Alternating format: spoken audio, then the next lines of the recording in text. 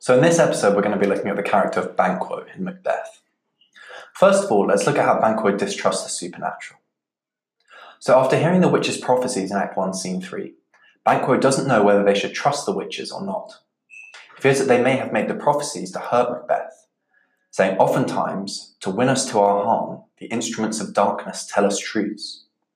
As someone who distrusts and fears the witches throughout the whole play, Banquo is shown to be a good, God-fearing character in the play.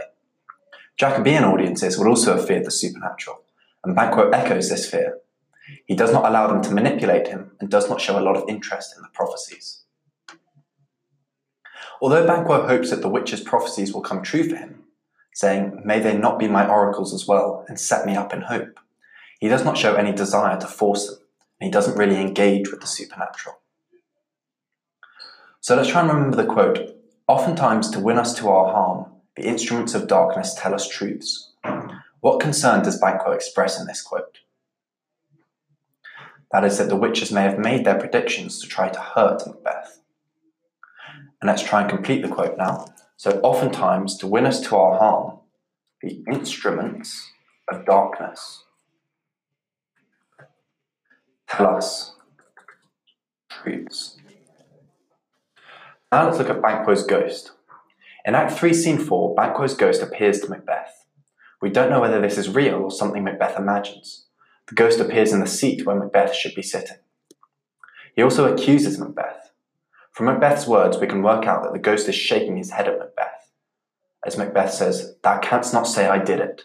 Never shake thy gory locks at me." The ghost seems to be accusing him here. We could suggest that Banquo's ghost shakes his head at Macbeth because he knows that Macbeth will not secure his position as king by murdering him. After being friends with Banquo and holding his trust for a long time, Banquo's murder seems to be the death that affects Macbeth the most. Banquo almost acts as Macbeth's conscience. Macbeth arguably feels the most guilt for betraying his friend and murdering him, just to make sure that he has power.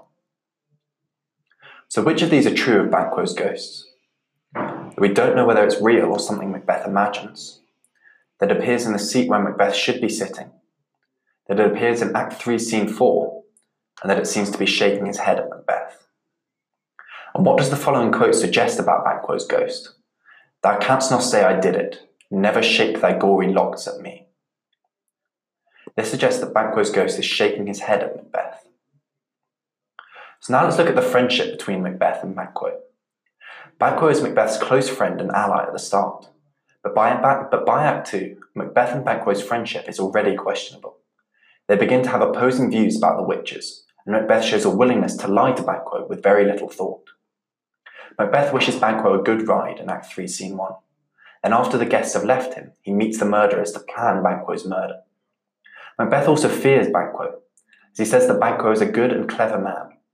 This suggests he will see him as a real threat to his crown later on. He says Banquo has royalty of nature and wisdom. He doesn't want Banquo's sons to benefit from his crimes by becoming kings. And the murderers attack Banquo in the woods. A third man arrives to do the same job, which shows that Macbeth must be making sure that Banquo will definitely die. They attack and kill him, but Fleance, who's Banquo's son, manages to escape. After Macbeth has been crowned king, Banquo suspects that he has gained the title through doing something bad. This suggests that he suspects him of murdering King Duncan. As he says, "Thou hast it now, King, Cawdor, Glamis, all, as the weird women promised, and I fear thou play'st most foully for it." Banquo tells Macbeth that he has dreamt about the witches. Macbeth says he has given them no thought.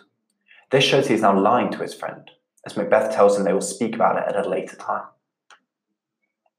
Macbeth also gives Banquo lots of praise. He welcomes him as chief guest to the celebrations. Macbeth is here putting on a false appearance, as he actually plans to have Banquo murdered. Although Banquo suspects that Macbeth has done something bad in order to gain the throne, he still seems to trust his friend. He doesn't seem to suspect that his own life is at stake. So what does Macbeth lie to Banquo about in Act 2? He says that he hasn't thought about the witches. And what do we know about Macbeth's false appearance? We know that he gives Banquo lots of praise. He welcomes him as chief guest to the celebrations in Act 3, Scene 1. But Macbeth is actually putting on a false appearance, as he actually plans to have Banquo murdered. And how is Banquo shown to be a good and God-fearing character throughout the play? That's because he distrusts and fears the witches. So after being friends with Banquo and holding his trust for a long time, Banquo's murder seems to be the death that affects Macbeth the most. Banquo almost acts as Macbeth's conscience, as Macbeth arguably feels the most guilty for betraying his friend and murdering him, just to ensure he has power. So now let's look at some of the quotes relating to Macbeth and Banquo's friendship. After Macbeth has been crowned king, Banquo suspects that he has gained the title through doing something bad, as he says, "I fear thou played most foully for it." Macbeth also says, as he welcomes Banquo to his feast,